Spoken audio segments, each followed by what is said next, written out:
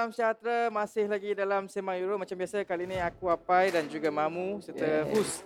Kita akan sembang sikit pasal game quarter final yang pertama dan kedua, yang mana yang berlangsungnya pukul 12 pagi tadi. Switzerland menentang Spain, dan juga pukul 3 pagi kita ada Belgium melawan Itali. Baik, kita dah tahu result dia macam mana. Switzerland dengan Spain seri sama-sama, dan Spain layak ke semifinal. Untuk game Belgium versus Itali lah 2-1 Itali lah. Memang diramalkan, ramai juga yang meramalkan Itali yang akan pergi. Dan untuk pengetahuan korang yang sedang menonton sekarang ini, bukan kami bertiga sahaja yang akan bersama dengan anda dalam Sembang Euro. Kami ada bawakan seorang figura yang sangat-sangat special. Sangat-sangat seluruh rakyat Malaysia kenal. Sangat kenal lah figura ni. Tipu lah kalau tak kenal. Ini figura yang paling orang kata dikenali dalam arena sukan di Malaysia. Tapi sebelum aku nak pergi kepada panel jemputan, aku nak minta korang dua untuk bagi sedikit rumusan macam host. Untuk Switzerland menentang Spain semalam pukul 12 pagi. Apa yang kau boleh rumuskan sikit sebelum kita pergi pada panel jemputan? Okey. Aku dapat rumuskan lah kira untuk game Spain dengan Switzerland. Kita tengok pada minit yang pertama ni kan. Bukan minit pertama, kita overall kan, kita tahu lah memang Spain layak menang lah. Sebab apa? Sebab yakin menang. Sebab waktu first half tu, kalau tengok sebanyak 330 lebih pas dikontrol oleh Sepanyol. Manakala oleh Switzerland hanya berapa puluh sahaja attempt pass dimiliki oleh mereka. Jadi kita tengok waktu tu memang Switzerland banyak bagi pressure, bagi tekanan dekat Switzerland. Tapi possession pun memang dipegang oleh possession Spain. Hampir 1000 possession oleh Spain. Cuma aku nak mencelah, boleh. Kenapa satu pasukan yang diramalkan memang hebat lah, boleh dikatakan hebat dalam bola sepak, boleh sekadar seri sepanjang 90 minit tu dengan sebuah pasukan yang bernama Switzerland. Sedangkan kita tahu minit ke-70 lebih tak silap aku, player Switzerland kena kad merah. Itu pun dah tinggal 10 orang pun tak boleh nak bertahan sampai ke masa tambahan. Macam mana kau nak explain situasi tu? Okey, aku bagi sikit explanation lah. Mungkin waktu di mana dia kena kad merah oleh player tu, mungkin back Switzerland ataupun tim Switzerland berpakat dan bersatu untuk bertahan. Kiranya walaupun main 10, tapi dia orang bertahan sampai masa tambahan yang kedua. Betul. Kita tengok sampai masa kedua pun aku boleh kreditkan dekat keeper Switzerland. Banyak hantaran ataupun on target oleh pemain Spain dapat berjaya ditepiskan. Kalau tak ada Sommer tu, aku rasa Spain dah akan gol. Tapi sebab Sommer punya pasal, satu sama. Baik, tak apa. Itu Switzerland dengan Spain. Kita akan tanya lebih lanjut pada tetamu jemputan kita. Sebelum tu kita nak pergi kepada Mamu juga. Mamu, Belgium Itali Mamu. Macam Itali apa? Itali. Tak best lah. Sebab baru masa pertama pun kedua pasukan saling serang antara satu sama lain kan. Tapi banyak dominasi oleh Itali lah. Kita tahu lah sebab test Itali sungguh perform dengan adanya forward yang laju kan, dengan tambah pula defend Belgium. Aku rasa kurang untuk mengingat lah. Kalau kita tengok gol pertama pun hasil daripada kesilapan oleh kapten Belgium sendiri, iaitu Betul-betul yang tak mengeluarkan bola dengan sempurna, diambil oleh Verratti. Dan Verratti menghantar kepada Barella, dan Barella pula berjaya untuk melepasi 3 pertahanan Belgium dan merembat gol 1-0. Tapi aku suka gol Insigne.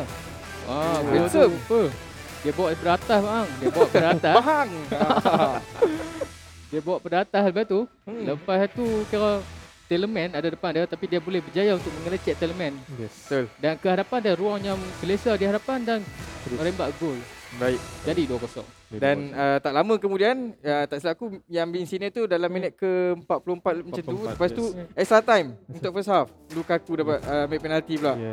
Boleh skor satu lagi. So mendapatkan jurang antara kedua-dua pasukan. Tapi itulah kesudahannya 2-1 yang menyaksikan Itali pergi melayakkan diri untuk semifinal. Baik, sekarang ni tibalah masanya untuk aku izinkan aku perkenalkan tetamu jemputan kita yang istimewa pada hari ini. Seorang bekas penyampai berita sukan, dan kini beliau merupakan seorang pengulas sukan. Siapa lagi kalau bukan Abang Abu Bakar Atan. Assalamualaikum Abang Ben. Waalaikumsalam warahmatullahi. Lama tak dapat Abang Ben, dapat bercakap dengan Abang Ben ni rasa satu nikmat. Kan. Dulu selalu tengok TV je. Sekarang dapat Alhamdullah. sembang pula Betul, kan. betul, betul. Depan. Sihat Abang Ben? Sembang Euro. Sehat alhamdulillah, terima kasih. Baik. Abang Ben, kita terus pergi kepada perkembangan Euro 2020 ni. Okey. Soalan pertama saya lah. Saya teruja nak tahu siapakah ataupun tim pasukan manakah yang menjadi orang kata minat abang untuk memenangi ataupun memegang trofi Euro 2020 kali ni? Okeylah, direct lah. Abang pun jawab direct lah ya. Apai, Mamu dan Hus ya. Abang rasa entah macam mana perasaan sejak 1-2 Piala Dunia 2014, 2018 dan Euro 2016, Euro kali ni abang sokong England. Three Lions. Three Lions. Dia datang balik lah. Dulu tahun lewat 70-an memang dah minat England, awal-awal minat bola. Memang majalah bola sepak England, Manchester United, Liverpool dan Nottingham Forest dan sebagainya. Jadi England.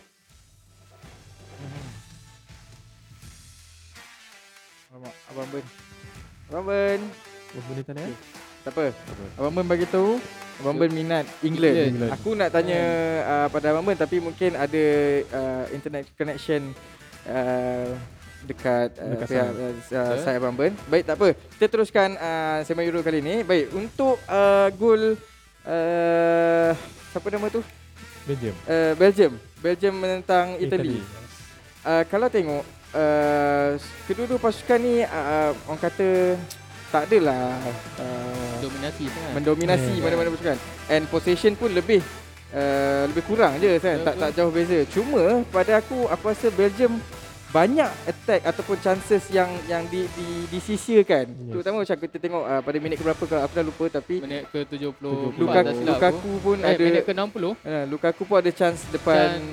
Lukaku ada chance depan pintu gol tapi dihalang oleh Spinazzola. Betul? Itu satu aku rasa peluang yang bukanlah disisiakan tapi mungkin tak ada luck lah kan. Peluang keemasan itu. Sebab aku rasa kalau Belgium berjaya gol menerusi Lukaku pada minit ke-60 tu, aku rasa perlawanan ni akan dibawa ke extra time. Betul. Dan mungkin lagi rancak lah aku rasa. Okey. Kita bersama dengan Abang Ben kembali. Kalau Abang Ben masih bersama dengan kita dalam Sembang Euro, Abang Ben, are you okay? Baik. Okey. Baik. Sorry Abang Ben. Kalau Abang Ben cakap tadi England. Baik. Sekarang ni kita nak minta pandangan Abang Ben untuk game awal pagi tadi. Antara saya tak nak kita start dengan Switzerland versus Spain. Abang Ben tengok corak permainan kedua-dua pasukan ni. Walaupun kita tahu Spain satu pasukan yang besar dan Switzerland tidaklah orang kata besar sangat dalam arena bola sepak, tetapi dengan corak persembahan yang dipamerkan Switzerland, komen Abang Ben sendiri? Komen abang macam hampir sama dengan apa yang panel Apai, Mamu dan Hus dah bincangkan tadi. Spain tim besar, Spain pengalaman ataupun top ranking, memang juara Euro 2 kali. Menentang Switzerland, walaupun Switzerland tu ada keyakinan permainan yang cemerlang di bagaimana mereka menyingkirkan France, tetapi Spain sepatutnya semalam boleh pula walaupun Switzerland dilayangkan kad merah agak awal, layangan kad merah kepada pemain Switzerland, Spain tak dapat benar-benar mencengkam permainan lah.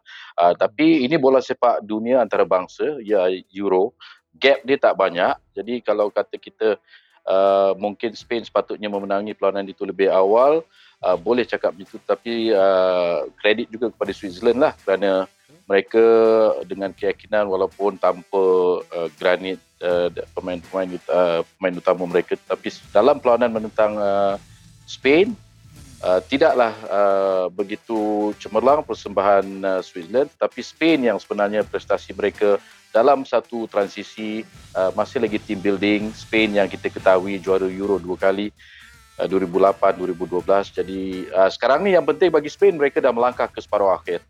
Itu yang penting, walaupun menerusi sepakan penalti lah, dibantu kecemerlangan penjaga gol mereka iaitu Unai Simon. Tapi semalam Abang Ben sebabkan penalti tu sungguh dramatik Betul. Sebab Switzerland ada peluang untuk marah ke semi final sebab dia orang dah Yalah, mula-mula sebabkan penalti. Tapi apa tak tahulah terjadi dekat pemain New Zealand kan. Tembak gagak seorang. Penalti, abang rasa penalti yang start penalti itu semalam Sergio Busquets kan, ketua Betul, pasukan Spanyol. Penalti dia buruk. Betul, bang. Walaupun terkena tiang, bukan diselamatkan, tak bagus. Tetapi ada dua pemain Switzerland, Akanji, seorang pemain yang selalunya confident. Penalti Akanji pun buruk ataupun that was not a good penalty lah by Akanji ketika Switzerland waktu tu ada ruang, ada peluang untuk mereka melakukan kejutan dan dapat memaksa Spanyol main hingga ke penentuan sepakan penalti yang tidak baik daripada Akanji dan juga share pemain gantian Switzerland itu dan kesempatan itu digunakan juga dengan dua save yang dilakukan oleh penjaga gol Spanyol Unai Simon, itu yang membawa Spanyol ke separuh akhir akhirnya. Dua set yang paling bermakna bang. Okay, Ya. kalau ikutkan game semalam kan, kita tengok game pagi tadi yang Switzerland Spain tu kan. Bagi saya macam memanglah Spanyol 3 kali juara betul-betul Eropah kan, tapi semangat pasukan yang ditunjukkan oleh Switzerland. Switzerland walaupun bermain 10 orang tapi mereka dapat bertahan lagi. Cuba abang komen sikit. Switzerland boleh katakan surprise jugalah. Bola sepak Switzerland kita tahulah, kira dalam di kalangan negara-negara Eropah tu dia macam second rang sikit lah ya. Dia kelompok kedua hebat lah di belakang Itali, Jerman dan sebagainya kan ya. Perancis, Belanda. Jadi Switzerland mereka dah melangkah ke suku akhir. Kali pertama dulu selaku peringkat suku akhir kejohanan besar Piala Dunia 1954. Jadi layak ke suku akhir. Cuma tanpa pemain utama mereka itu Granit Xhaka, mungkin menjejaskan tim setup mereka terjejas sikit, tetapi mereka memberi tentangan. Selepas itu pula goal deflection, selepas itu pula kad merah. Jadi saya rasa rata-ratanya walaupun impian Switzerland untuk terus melakukan kejutan setelah mereka begitu semangat tinggi, mereka telah merasakan satu detik yang sangat istimewa menyingkirkan juara dunia Perancis. Spanyol tidaklah begitu hebat dalam peranan itu. Ada ketikanya Switzerland boleh memberi cabaran, tetapi tidak cukuplah, tidak terdaya. Memang saya rasa dalam peranan itu walaupun menerusi penentuan penalti, Spanyol memang layak ke peringkat separuh akhir lah bagi saya. Saya setuju dengan abang. Baik. Setuju. Baik, Abang Ben. Untuk awal pagi esok, yang mana pukul 3 pagi ada England lawan Ukraine. Itu saya tak nak tanya. Siapa jawapan Abang Ben? Confirm Abang Ben mesti pergi England untuk ke semifinal. Confirm. Okey. Tapi sebelum tu pukul 12 pagi ada Czech Republic versus Denmark. Prediction Abang Ben? Czech Republic ranking ke-40, Denmark ranking ke-10.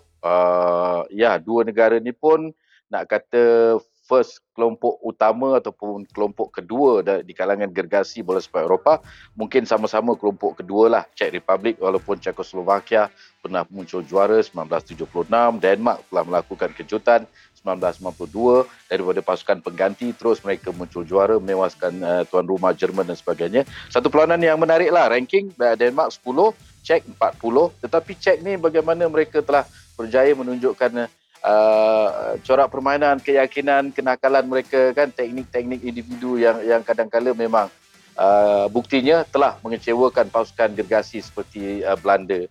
Walaupun Belanda waktu itu dihukum dengan kad merah, tetapi Czech dengan kesabaran mereka, dengan kenakalan mereka, kontrol game, kontrol bola, mengambil masa mereka melakukan build up transisi yang perlahan, kadang-kala dipercepatkan begitu ada ketikanya. Jadi Czechoslovakia ataupun Republik Czech sekarang ini mentang Denmark, saya rasa satu lagi kejutan daripada Republik Czech lah. Abang pilih Republik Czech lah. Denmark solid. Denmark memang tim Europe yang juga biasa. Kejohanan Euro macam ni perlu disegani, tapi abang pilih Czech Republic lah. Czech Republic. So maknanya untuk semi final nanti abang predict England akan menentang Czech Republic.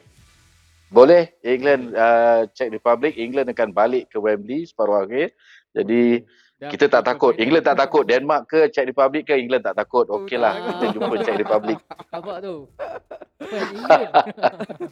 So nanti ala-ala abang kata England akan England favourite team abang lah kan. So kalau lah anda kata England pergi ke final, mana team yang abang expect akan berentak dengan England di final?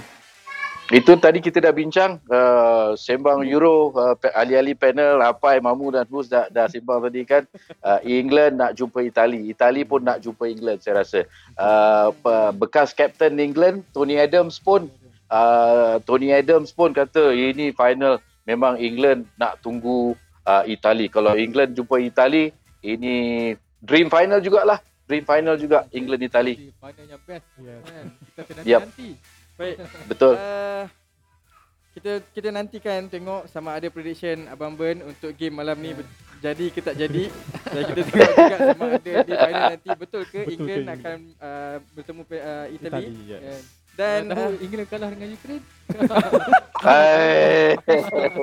Boleh jawab apa? Ukraine bahaya. Ukraine bahaya jugalah. Betul.